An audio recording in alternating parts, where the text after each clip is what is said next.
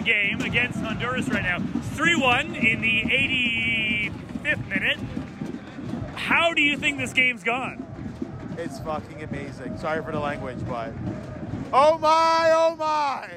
Let's go Canada. Let's go Canada. Some big goals here. Little miss of a PK from Kyle Larin, but Jonathan David made sure he finished it up, and we just got it saw a all! goal! Let's go! By our boy Oso. Osorio!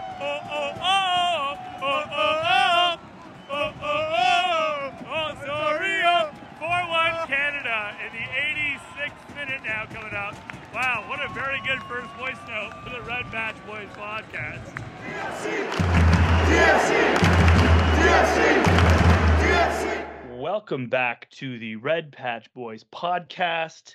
That was the inaugural voice note in the stands at the Canada versus Honduras Nations League game, of which Peter and I got to watch together and thought, you know, we should try and make these games come to life on the podcast. And that just so happened to be when Osorio scored. So I thought it would be very poetic to be joined today by Peter Pakachian, vice president, friend of the pod, podcaster, drummer, all around amazing human being. How are you, Peter? I'm doing great. How are you, Cam? I'm good. What do you think of our first ever voice note? It was pretty epic. I can't lie. It's interesting, the timing. Exactly like you said. It was great timing, and it had to be our two boys from Toronto FC, Akinola and Osorio, linking up together to get a goal from Oso in the 86th minute. It was a perfect moment. I absolutely loved it. We were a bit higher up in the stands than where we usually are in our section, so I actually had a pretty good view, although they did score into the north end. Doesn't take away from, I would like to think, pretty good timing on our end for recording that. And congratulations to Canada during the international window. Although TFC have played 2 games by the time we record this podcast, we have had Canada qualify for the Nations League final, and they're going to be playing in Las Vegas come June, and I believe they play Costa Rica. Is it Panama or Costa Rica? Oh my God! Oh, it could be Panama. It could be Panama. Panama. The Panama flags are very close. I think Costa Rica, South America. So that makes more sense. So, yeah, so good for them. But we're going to focus obviously on the boys in red today. And we pick up having played 2 road games. And we begin our journey on, and again, they've traveled quite a ways for this road trip. We start this trip on the West Coast in San Jose with a 0-0 draw, with 5 starters missing due to injury or international duties. I don't think we had much of an expectation on this game. If I listen back to the last podcast, I don't think any of us even made a prediction, which is poetic, again, because it was a 0-0 draw. Peter, you want to break this game down for me? The game was, I think we should all say, like an MLS null. It was 0-0. I think our boys on the red side, especially with 8 players missing, 5 players going out for international, 3 injuries. It was a plus result for us, I guess. Like, looking at it, we're missing 4 members from our starting lineup. That's huge. Oso, Larea, Mark Anthony Kaye, as well as Akinola. It's huge. And we go into San Jose that was doing well at home. And watching the game, it was pure attack from St. Louis. We had maybe a couple of good chances, but all in all, it was all San Jose the whole game. And we had a great back line. Sean John kept us in the game as usual. He's been doing that pretty much consistently now for us.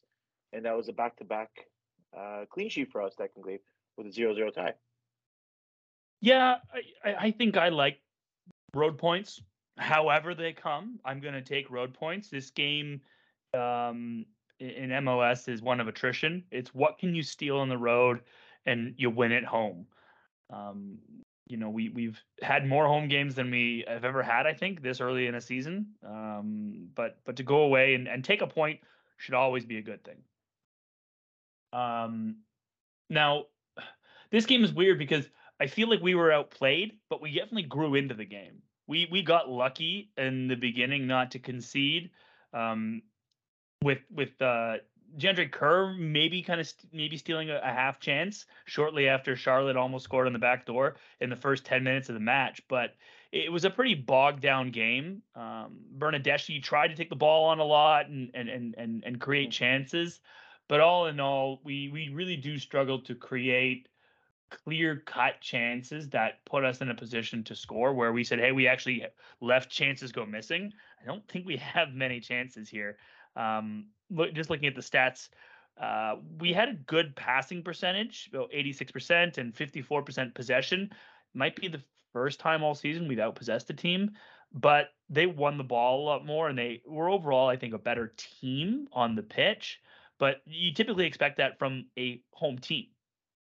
We went out there and hoped to do a job. But the big star for me in that game was Jaquil Marshall-Rutty coming into the lineup and really dominating on that right wing, being a little firecracker and probably the brightest spot for me within the match. What are your initial thoughts now, seeing Marshall-Rutty come in and do really well in this game? Because we're going to talk a little bit about the home game against Charlotte in a minute, but what do you think Marshall-Rutty thinks of himself coming out of this game? I agree. He was given that opportunity, right? Larea's pretty much put down his stake, his pull down for the right back until the loan is over, and we're not sure what's going to happen after that. But he put his name out there, Ruddy, and he showed up. He played great. He had the ball movement with Bernadeschi on the right. Great defensive plays by Ruddy. This is what we were looking for in Ruddy for the past, I would say, year, since last season when Bob Bradley was putting Ruddy on that right wing, right back. And hey, I'm happy to be wrong that he has some potential, which is great to hear. I hope it's consistently going out for the next few weeks or wherever games he's going to be playing on the right or wherever position he's going to be playing. I hope he shows all the people that have doubted him in the on the team or in the fans. So hopefully he does well continuously.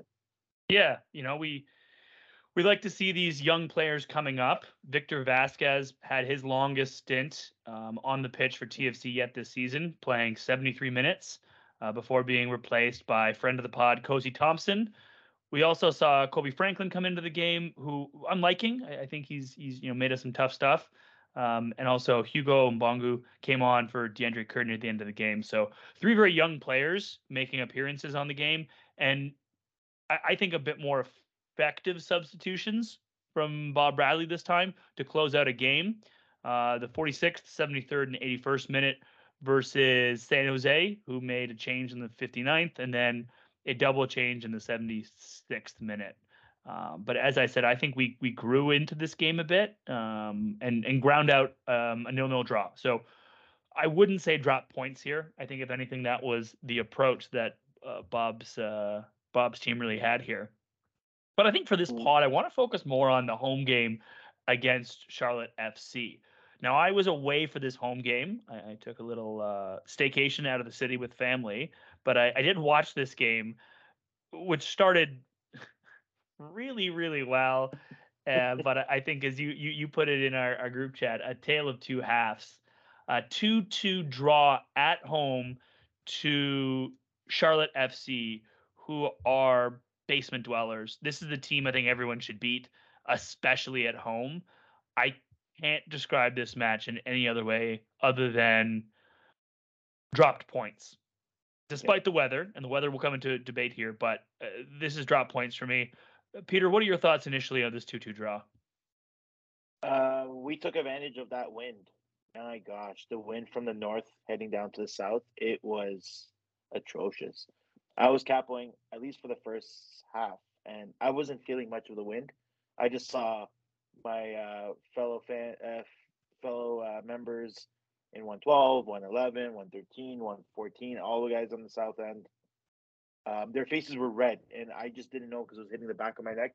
And you can see in the game when you watch it, the ball was when it was getting cleared out, it was literally coming back towards the south, which helped us, right? So we had the pressure nonstop. I'm trying to remember how many corners we had. At one point, we had a stint of like 7 corners back to back, and Yeah, that was because Bernadeschi or Cervania were using that wind to our advantage by curling it in as high as possible, and it would just curl towards the net, right? Or it hit off someone's head, which was a good advantage, and it helped us out for sure. It's just the second half that was when the ball was coming towards our end now, and we were defending, and it seemed like Charlotte took advantage of the wind on their half. it is a game of two halves. There's a reason you change ends, right? To take any perceived advantage, whether that be sun, wind, heat, home, home fans. There is a balance to this. And TFC in the first half definitely took as much advantage as they could have. We had 10 corners in the match to Charlotte's 7. Um, and that's I think a good sign that we maybe leveraged the wind a bit more effectively, but we didn't possess the ball as much. We actually got outpossessed at home, 53-46. That's not leaps and bounds, but in a match where you're leading 2-0, we should have put our foot on their neck. We should have stamped this game out. We scored in I think it was the 5th minute on that first corner, which was historic. This was a Olympico, and if you don't know what an Olympico is, an Olympico is when you score from a corner directly. No one touches the ball. The corner kick taker, in this case Bernadeschi, curled it up and over the goalkeeper into a net that didn't have anyone on the back post, which to me is absolutely shocking considering the conditions. That just goes to show you how disorganized this Charlotte team is, right? Like, how did we not take more advantage of that? Mark-Anthony Kaye was right there. I think if it did fall short of the net, he maybe taps that in or heads it in. He's been quite effective with that this year. Him and Bernadeschi have really connected well. But all credit to Bernadeschi on scoring that one. He did have a couple of howlers, I think, later in the game when he tried to maybe do it again. But this was a great start for TFC. Score early. You've got the wind at your back. But we did the typical thing again where we almost throw away a lead instantly. 3 minutes later, in the 8th minute, Charlotte are able to play a ball into the middle of the pitch where Mark-Anthony Kaye and Jahkeele Marshall-Rutty can't figure out who's going to go and get the ball. Neither of them go for it, which allows, I think it's Copetti, to actually walk in and take a shot that just curled wide of the post. It was just silly to let Charlotte come back into this game where that led to 2 more goal scoring chances right away. Right? They had sustained pressure for a couple minutes there where it did look like they could score on us. Now, we eventually got control again, and it was very difficult for Charlotte to get out of their end, but we didn't really do much until the end of the half where we again took advantage of a corner with young Bradley, Michael there, headed in another goal of the season. He's got, I think, 2 on the season now. It's a good goal. I think it's a well taken goal. Front post corner, glancing header into the net, slight touch on the defender to get the goal. Goes to VAR, but they eventually rule it a goal. Great 2-0 lead. Should have been 3. We actually had a goal called back for VAR, where I would say a very mild amount of contact occurred between, I think it was Rosted and Marks, the keeper for Charlotte. I think that's a goal all day, Peter. What's your stance on this, having gone back and rewatched it? Yeah, I was completely shocked. I'm a keeper myself. Of course, I protect the keepers. In this case, I don't see it being we touched the keeper or obstructed his space or made him not be able to save that. That was complete miss by the keeper, and he flopped like as usual what someone would do if they're trying to get out of pickle. He almost got scored on again from a corner, and he realized that there's a TFC player in the way, and he sort of used that flop, sort of bang off of the player, and flopped on the floor, and it was called back. It's unfortunate. it would have been a nice 3-goal lead going into the half, and would have been really good. I would say some good omen on corners because we haven't been good on set pieces in the past. But No. now we're slowly getting better and better. I guess because we have some height, we've got some good players that can service the ball from the corners. It's helping. So hopefully, after even the 2 games that we've had this past game with the 2 goals, hopefully it's gonna be good positive for the team for sure. Yeah, I'm sad we didn't get more goals in this first half. Honestly, we really should have been able to put more past this keeper. He was rattled. You could see after that Olympico, he's in his head. Those corners were probably his most vulnerable position, and we did see that that called off goal by VAR. An example of that. He's 6'1". He's tall, but not the biggest goalkeeper. He's a small person in terms of size and a young keeper. We should have done more, in my opinion, here with a home game. So chances go wanting, but we're a team I think that's lacking a out and out striker who can finish goals. Yeah. Akinola had a chance to bury a rebound for Bernardeschi, and he put it right back into the keeper. Anywhere but at him, would have resulted in a goal. So coming out of that first half 2-0 had me feeling good. And obviously in hindsight, we should have done more with it because tale of two halves. We switched ends and we begin to struggle. Now, Charlotte immediately scores at the start of the second half. 51st minute, Benjamin Bender scores a goal here.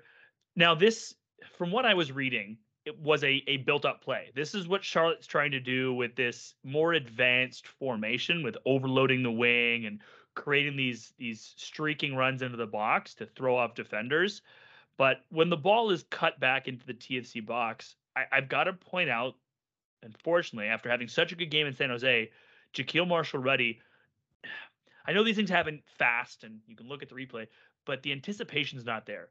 He's got to be able to see the danger zone and step into that gap and stamp out an opportunity, at least get a body in the way, because Bender just walks in and hits a shot on net, and Sean Johnson has absolutely no chance to score it, and immediately lets them back into a game where you're going to be defending for the majority of the second half. And this really frustrated me, really took the wind out of our sails. What did it do into the energy of the stadium, having been scored on so quickly in the second half? It silenced the half. For sure, we started out with a pretty strong second half with all the South going loud, and all of a sudden, that goal was right in front of us because they were scoring on our end, on the South end, and it sort of silenced us. We were like, "Oh, not again," because we saw the pressure. We saw the pressure keep going, keep going, keep going, and we're like, "Oh, I hope it's not because of the wind, or like, is the first half, was it just because of that? That's the reason why we were doing well. Now Charlotte's going to take advantage of it." And it happened, and it was unfortunate. What we're going to do, hopefully we can hold it off a 2-1 or at least score on a counter because we were sitting way too deep. Unfortunately, Ruddy, I'm not, I wouldn't say he did bad. He had some couple of mishaps in the game for sure. I think he's looking at multiple different things at the same time. He's not just focusing on that one thing. Like at this case he was looking at someone else to cover while this one was right for him for 50-50 ball. He should have gone in all the way. It was outside the box. If anything, draw a foul, and let's go on from there from a free kick. With the wind, I probably would have taken a free kick over than taking a free shot at net. And then the same thing happened with the second goal you're going to be mentioning is Ruddy didn't close off the winger. I'm not sure. He gave so much space, and he literally let him walk in, closer and closer, and had a clear shot at net. And I think Ruddy was just focusing on other people behind him to make sure they're covered while trying to defend the person in front of him, which is unfortunate. I hope this is just a small blimp in his career, his decision making for defense. But I see those are the small things that I knew from before, and a lot of people have said that he might not be the right wing back that we need. He might be more of an attack-minded person, which is totally fine. I can't blame him. That's his position. I know Bob Bradley thinks he can play wing back, but we're not sure yet. Yeah, it'll take more discipline it'll take coaching. We saw something similar with Kosi Thompson making some great runs forward last year, but again perhaps struggling with a bit more of the defensive organization required to defend at the MLS level. I think Marshall Ruddy earned the start after the San Jose Mhm. game. Probably our best player in that match. I'm not going to hold it against him here. These young players are learning and they have to learn fast. But would I have preferred perhaps a Petretta back there? Maybe. Yeah. Maybe even brought him on earlier for the second half. But again, I'm not an MLS level coach. This is just a really tough way to concede when a player's got all the time in the world to deliver a ball into a box with the wind at his back. It's pretty much like getting a free kick. And Joswiak, who's not known for scoring apparently, was able to just latch onto the bottom of that cross and take a very fortuitous bounce up and over a sprawled out Sean Johnson, who must have been absolutely livid. Right, you're doing everything you can to 100%. be a defensively sound keeper, and to have that free ball dropped into your box in no man's land, it makes Brutal. my skin crawl. Brutal. So again, this is not good enough. That's really just not good enough from this team to let them happen. So frustrating from Marshall Ruddy here. Lowest score on the match day on who scored it for us, which is unfortunate considering he hit the highest score against San Jose. But leaps and bounds from where we've seen from him. Mhm. I just need to figure out where Bob fits him into the starting 11 if we've got Larea, Rosted, Hedges, and Petretta in the back four. And I feel like Larea playing on the left side, it lost that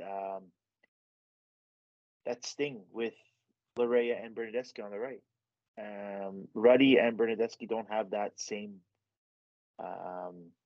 partnership yet as Larea and Bernadeschi, and we were missing that on the right side. Bernadeschi was playing on the left side. I know he was playing with Oso on the left, but Oso's not really a natural left winger, so he was lost. Like Larea's forward moving was lost in this move by having Ruddy on the right side. I know that it's because of Petretta did get injured at the end of San Jose game, so it might be just a precautionary. I know he was off the bench and he came on in the second half, but I think I can just feel like it was more of a precautionary thing. Let's not get more injuries. As we all know, we have so many injuries on our team. Just brought him in and played Ruddy because he played well in the game before. So I can see why he put Larea on the left, but it just seems like we lost Larea's explosiveness putting him on the left side and not having him link up with Bernadeschi as often as we want. Yeah, tough to interpret this game. Mhm. I think TFC obviously should have gotten the 3 points. Yeah. I think we looked good at times, but we looked good in this game because Mhm. of our corners, because we went up 2-0 from those set pieces. But in open field play, I think we're still struggling to get really great goals, and this is an example of not being able to adapt to our opponent at home. Yeah, So agree. drop points for sure, but it's not all doom and gloom, Peter. You introduced a very interesting stat today to Mhm. me. Do you want to talk through, what we should think of with TFC at 1 win, 4 draws, and 1 loss? Um, I would say let's not lose hope. Um, our good friend in at the King from Kings of the North, Mike Newell, he tweeted something, and I looked into it a bit more. 2017, our championship, our domestic treble year, we had 1-4-1 in that season, and it was 2 home games, 4 away games, and we had 1-4-1. So we're not too off from what we started.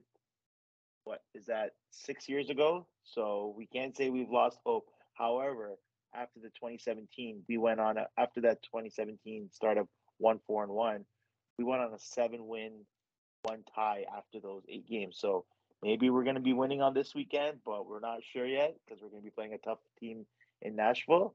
But we need to start looking forward and not just looking at this as a negative start.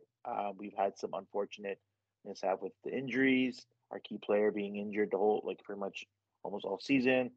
Um, we've had the international break that MLS doesn't like to take, so that caught us missing some players. some of our bench players that we brought in to cover our injuries have not been able to play either because they've been sick or injured as well. So our hopefully everyone's going to start showing up this week. Nashville. I haven't seen any reports on anyone missing out of practice yet.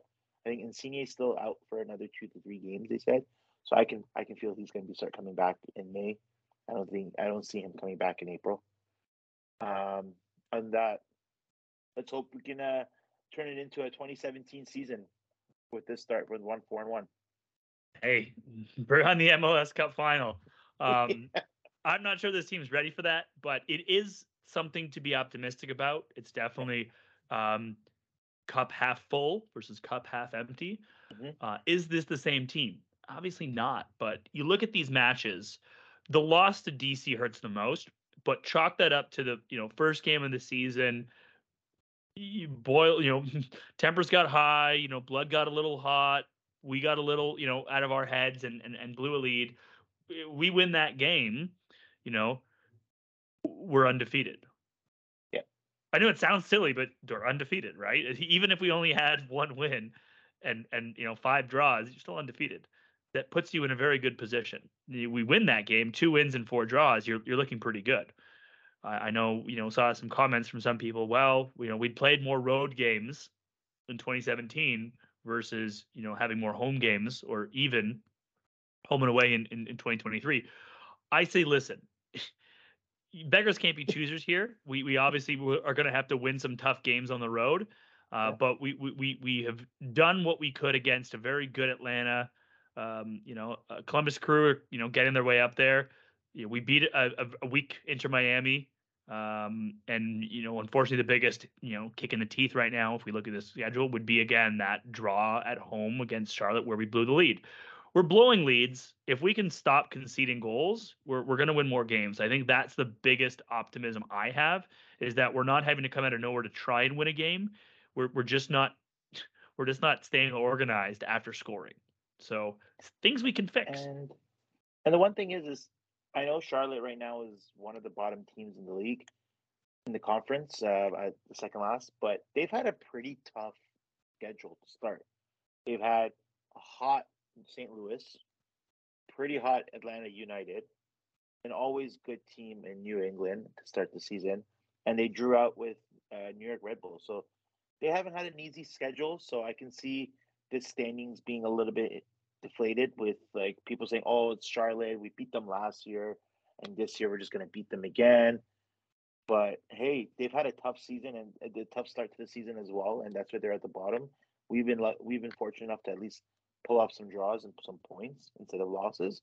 So I would take this with some positivity and let's turn it around from now. Yeah, it's better than being where Montreal is.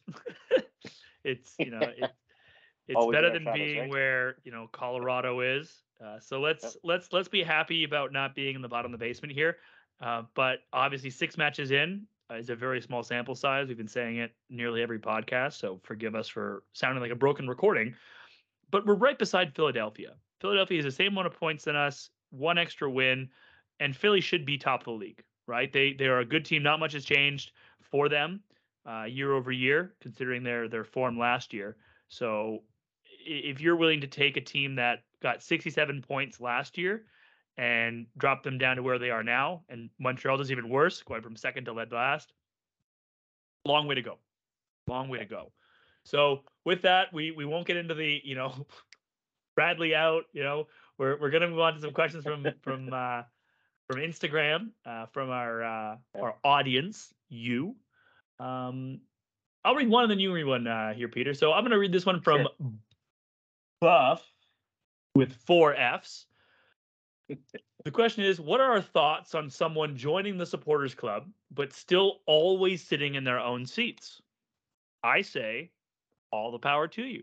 We are a community. You don't have to be in the stands on match day to be a part of Red Patch. You don't have to afford a season ticket. You don't even have to come to the game if you can't. As long as you're contributing to the community, if you're engaging on the forums, if you're supporting in the way you best can, you could be a Red Patch. do you want to come down and cheer with us? Yeah, come do it. I think the more the merrier. I love when there are people in our section. But if you appreciate watching the match from a different part of the stadium, perhaps you have a family or someone who needs to sit during the games. Again, watch where you are most comfortable. But everyone, of course, is welcome in the stadium, welcome in their stands. And as long as you are a part of the Red Patch community, you can watch the game any way you see fit.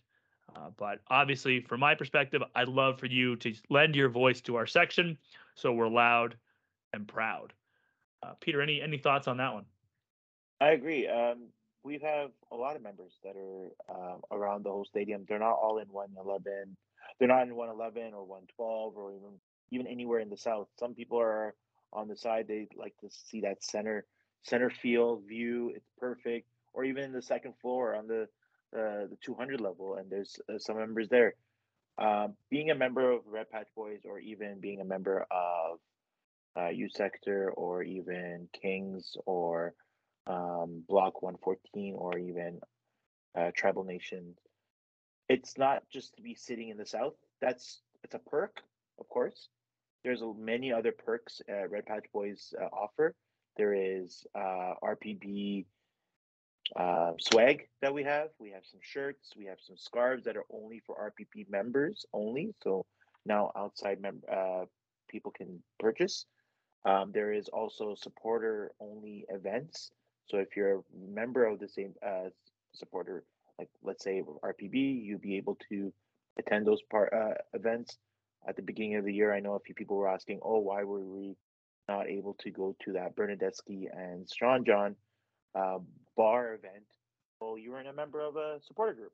So that was just something, it was like a thank you from front office to the supporters, and for us to show our support to our new signing, and as well as one of our fan favorites, and as well as many other different perks. RPB has another perk with kids getting on the field. This year we have it again. So listen to whoever is members out there, or whoever non-members out there, if you want to join. We do have a perk this year. This year again, we're bringing back RPB Kids walk out with the players at the end of the year, near the end of the year. So more information will be on the forums coming up in the next week or two. Can I walk out with one of the players? Yeah, you got to be age of 5 to 8, or maybe even 9, and you can't be taller than the players. So sorry, Lorenzo. But yeah, it's one of the great perks out there that we have, and as well as many other things. That's also banner painting events. We're also going to have a few. We're hoping to have like a tailgate party soon, and when the weather gets a little bit better, because not with the weather that's going on right now, and many other things for sure. Awesome, love that. So thank you for that question, Buff. Next question. You want to try and say this name? Can you AEK Otis? Is that Nick Cotis? Maybe. It could be. It could be AEK Otis. Yeah, maybe it is. I know Nick Cotis. He's one of our members out there. Maybe it's not him. So sorry about that if it's not you. He did ask a question to us: is does the new playoff format help us out as a playoff team despite our record and play? Well, if we don't make it to the playoffs this year, I really would question our team. They moved it up to 9 teams can make it out of the 15 that we have in the East. Let me do a quick. I'm going to do the quick Wikipedia read here. So again, this is new. So as of 2023, the new playoff system is that top 9 teams from the Eastern Conference, the top 9 teams from the Western Conference, of which there are, of course, 15 of each. So a lot of people are making the playoffs. It starts off with a wild card round, then into conference semifinals, conference finals, and then the MLS Cup. Each of those are single match elimination rounds, while the conference quarterfinals is a best of 3 series with higher seeds hosting the odd numbered game with no reseeding at any point. A penalty shootout is used if the teams are still tied in all games, while extra time, divided into 2 50-minute periods, are utilized for the conference semifinals and onwards. So the top 7 teams are each given a bye to the conference quarterfinals. the teams ranked 8 through 9 in each conference compete in a wild card round, with the winner advancing to the conference quarterfinals to face the top seed. Then the winners of the first round series advance to the conference semifinals. Winners of the round play in the conference finals, which is then followed up by the MLS Cup. And that's actually hosted by the finalist with the best regular season record. It's convoluted. It's complicated. I don't like the 3 series game. It's just them trying to make more money, which is, a big FU to front offices all around the league. It's a lot. Does that help us? I think it does. A lot of people are making the playoffs. If you are not in the top 18 teams in this league, don't even worry about it. Don't buy the ticket. Don't fly anywhere. It's gonna be a heartbreak. But no, if we get well seated, you're positioned to do well. You get more home games in that 3-UF series. So as much as we want the regular season to mean something, seeding will be really, really important. So in short, I would say, does it help us out? Yeah. Would it have not helped us if it hadn't changed? I'm still a big believer that if you're in the top 4, you're going to do well. I think it was our president that said, Brad said that no team seeded, was it 5 or below, has ever made it to an MLS Cup final. So history is not on the side of bad teams. Yeah, agreed. And I just noticed you are wearing an MLS Cup sweater. Did you do that on purpose? Look at you. It's one of my favorite. It's one of my favorite sweaters. The theme is 2017, 2023. Can we replicate it? Okay, third question. A YDM_46 says, thoughts on Coelho so far and his potential. Also chances of him being a success. So he signed a new contract with the first team from TFC2. Early days. Early days. If you look at the, the Noble Akellos of the world, of the Akinola's hung around still. But think of how many players we see, move on from the first team within the first 12 months. Hell, we're going to be playing one of them next game. We're going to talk about in a minute. So, thoughts so far? Exciting potential in the midfield. There's a reason he got brought up. It remains to be seen. What are the chances of it being a success? Well, Bradley's only getting older, so odds are high that he might have a position to play in soon. Yeah, I agree. And it's looking like our midfield's looking a little bit younger now.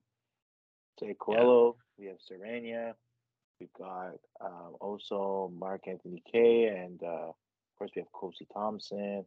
Got a couple of young players coming in. Hopefully they get the minutes in to get acquainted with the team.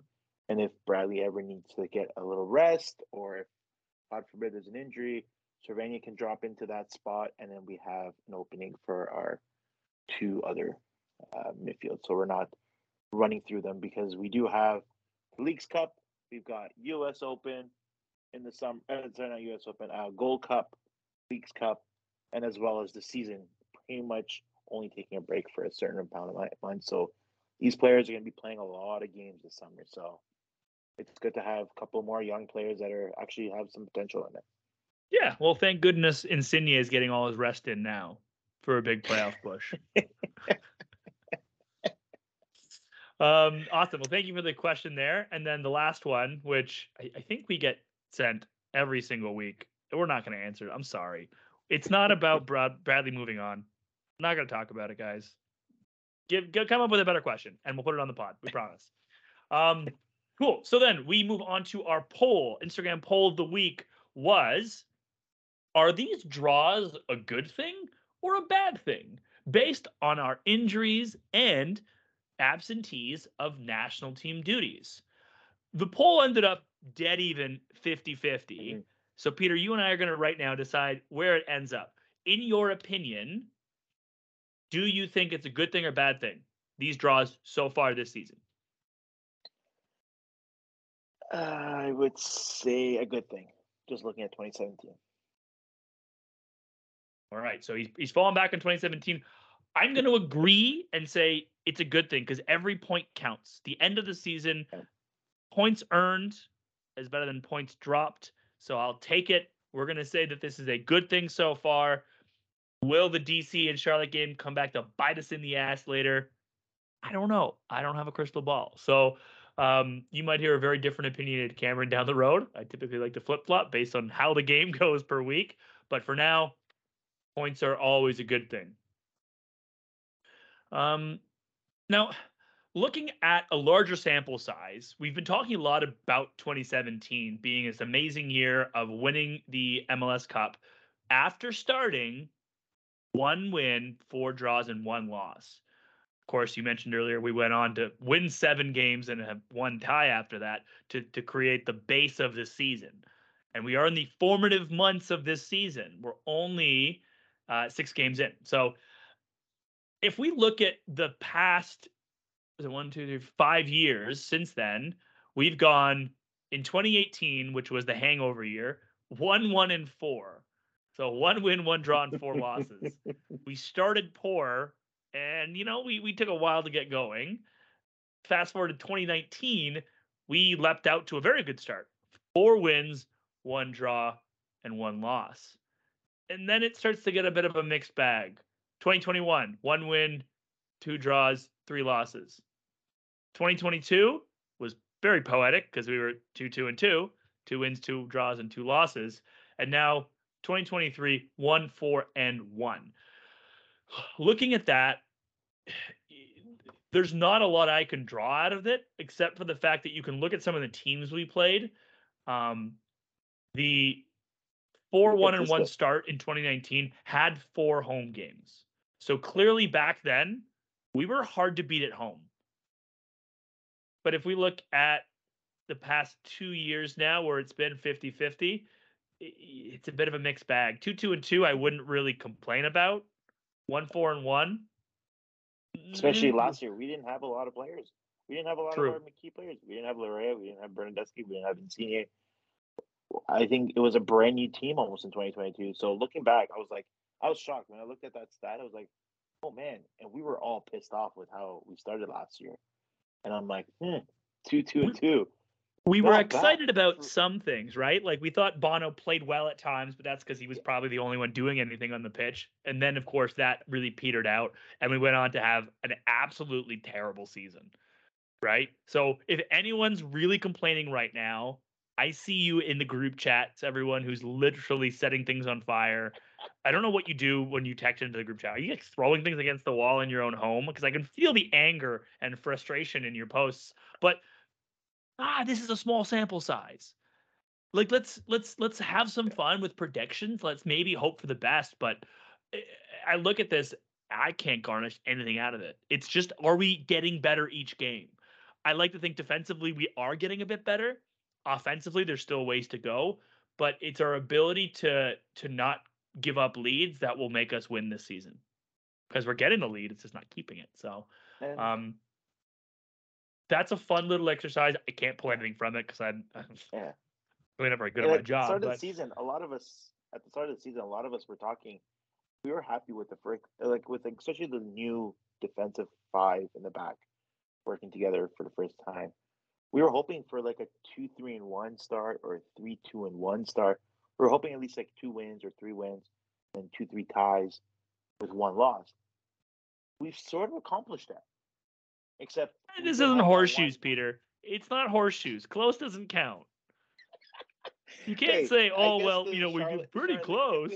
If we had won the Charlotte game, it would have been 2-3-1, and we would have been in the spot that we wanted to be in at the beginning of the season. So, and who would have thought with all the injuries that we've had, there's still only 1 loss. I think there's only 2 teams in the whole MLS that have 0 losses. It's Cincinnati, which I'm shocked with. Sorry, 3 losses. Even Cincinnati's shocked at that one. And Minnesota also haven't lost yet, and LAFC, which is good for them. But then there's a handful of teams that are 1 loss only. So the teams above us, a lot of them have 2 losses or even 3 losses. We're sitting in a good spot because we've tied a lot of games. So we've lost 2 points, but we've got one at least. So hopefully it doesn't bite us in the butt with a few points. So it's 9 teams to the playoffs. So come on, we got to make it. Yeah. Hey, in the long term, we're sitting 9th in a playoff spot. So if the season ended right now, we've made playoffs. Against Philly. So hey, it's a positive. Yeah. Okay, so then let's wrap this episode up. Let's go into next game. We are away to Nashville, heading down to Tennessee against a team sitting with 3 wins, 1 loss, and 2 draws. Oh, sorry, I read that wrong. 3 wins, 1 draw, and 2 losses.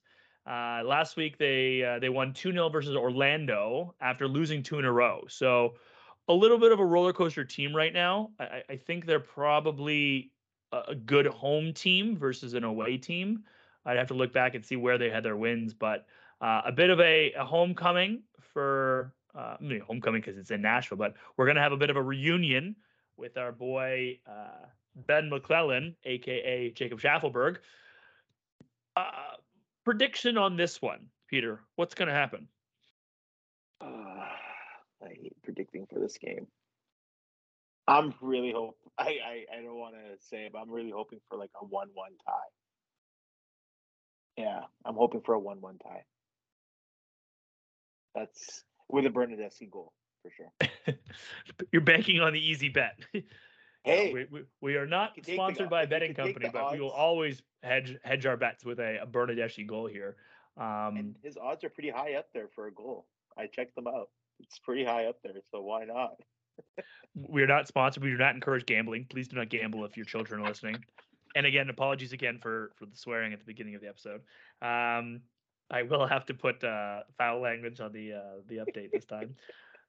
Okay, yeah, it's a pretty good bet there. I know we are missing some of our fellow podcasters tonight, so I just wanted to let them speak, although they're not here. We have David Oliveira predicting a loss. I know he chooses not to be in the podcast when he has bad news.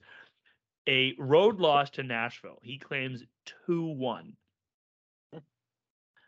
No mention of goal scoring, but we're going to assume he assumes Bernardeschi scores the lone goal for TFC. And heartbreak if Schaffelberg scores against us. And I don't think he celebrates. I think he's a classy kid. He's not going to celebrate. If he does, hey. Big group of us going over there in Toronto. A lot of us from Toronto are going over. Are you going down, Peter? You're going to go to the game? I'm not. I have some other.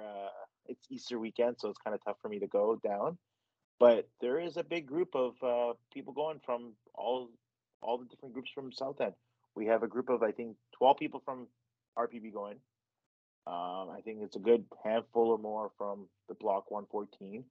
There's a few people from King, so it's gonna be a good showing from Toronto for sure. Nashville's a fun city. I spent a full week there in July when I started my new job. A lot of honky tonk. My one tip: anyone who goes down, go on to Broadway, have a good time. Enjoy yourself. Go to the Gulch, eat good food. But if you're in one honky tonk, wherever you are, Kid Rocks, Aldean's, wherever the hell Toby Keith's, whatever it's called, wherever you end up, it's fine. Go there. Honky Tonk Central is where I spent most of my time, if you want to go where I went. Don't go somewhere else, because if you go somewhere else, the band might not have played the 10 or 15 popular songs you just heard, and then you're going to hear the exact same songs again done by a different person. So, fair warning, you're going to hear a lot of the same songs, because people request a lot of the same songs. But I hope someone requests Depeche Mode. Just can't get enough. Come on, someone go down there and song. Venmo the musician. 100%. But hey, I'm glad they're going there and taking over. From my prediction is that TFC grind out a 1-1 draw. I'm riding this draw wave. I think we're going to get at least a goal. Our defense can hold it down. Sean Johnson's got a horseshoe in his butt and he's really good. So I really think there's a chance that we draw out another point here. I can't commit to us scoring more than 1 goal, and I can't, say we probably have a clean sheet. So I'm going to go 1-1. I know, boring, lame, but guess what? I'm allowed. So with that, I like to think we've tried to cover up as much as we could over a couple of games there. Looking forward to the boys going down to Nashville this weekend, playing in their concrete and white, I assume, for some stupid reason. But let's fingers crossed for a red victory. And Peter, any closing words for the pod? Just a heads up from the last pod that we had. We've had some great scarves come in. Our poll is almost ending in another 2 days. Whenever it'll be ending on the weekend of Easter. So if you haven't voted yet for your membership scarf, please go in, vote, because the orders for both the membership scarf and as well as the Bernadeschi Player of the Year for RPB scarves will be going on sale next week. I'm going to vote right now, and because I haven't done that yet. And that is under the Members Lounge. Yes, sir. Click on that one, and it is the very top poll, 2023 membership scarf design poll, and I'm going to vote right now. So with that, go in, vote for the scarf that design you like the most. Let your fingerprints and voting democratic power create the best possible scarf for what could be a repeat of 2017, just based on our initial 6 games. And that's a very bold statement. So with that, we'll come to an end. I want to thank you, Peter, for joining me on the pod, to our fellow podcasters without us, and behalf of the podcast, on behalf of the Red Patch Boys podcast, as we say, come on, you Reds.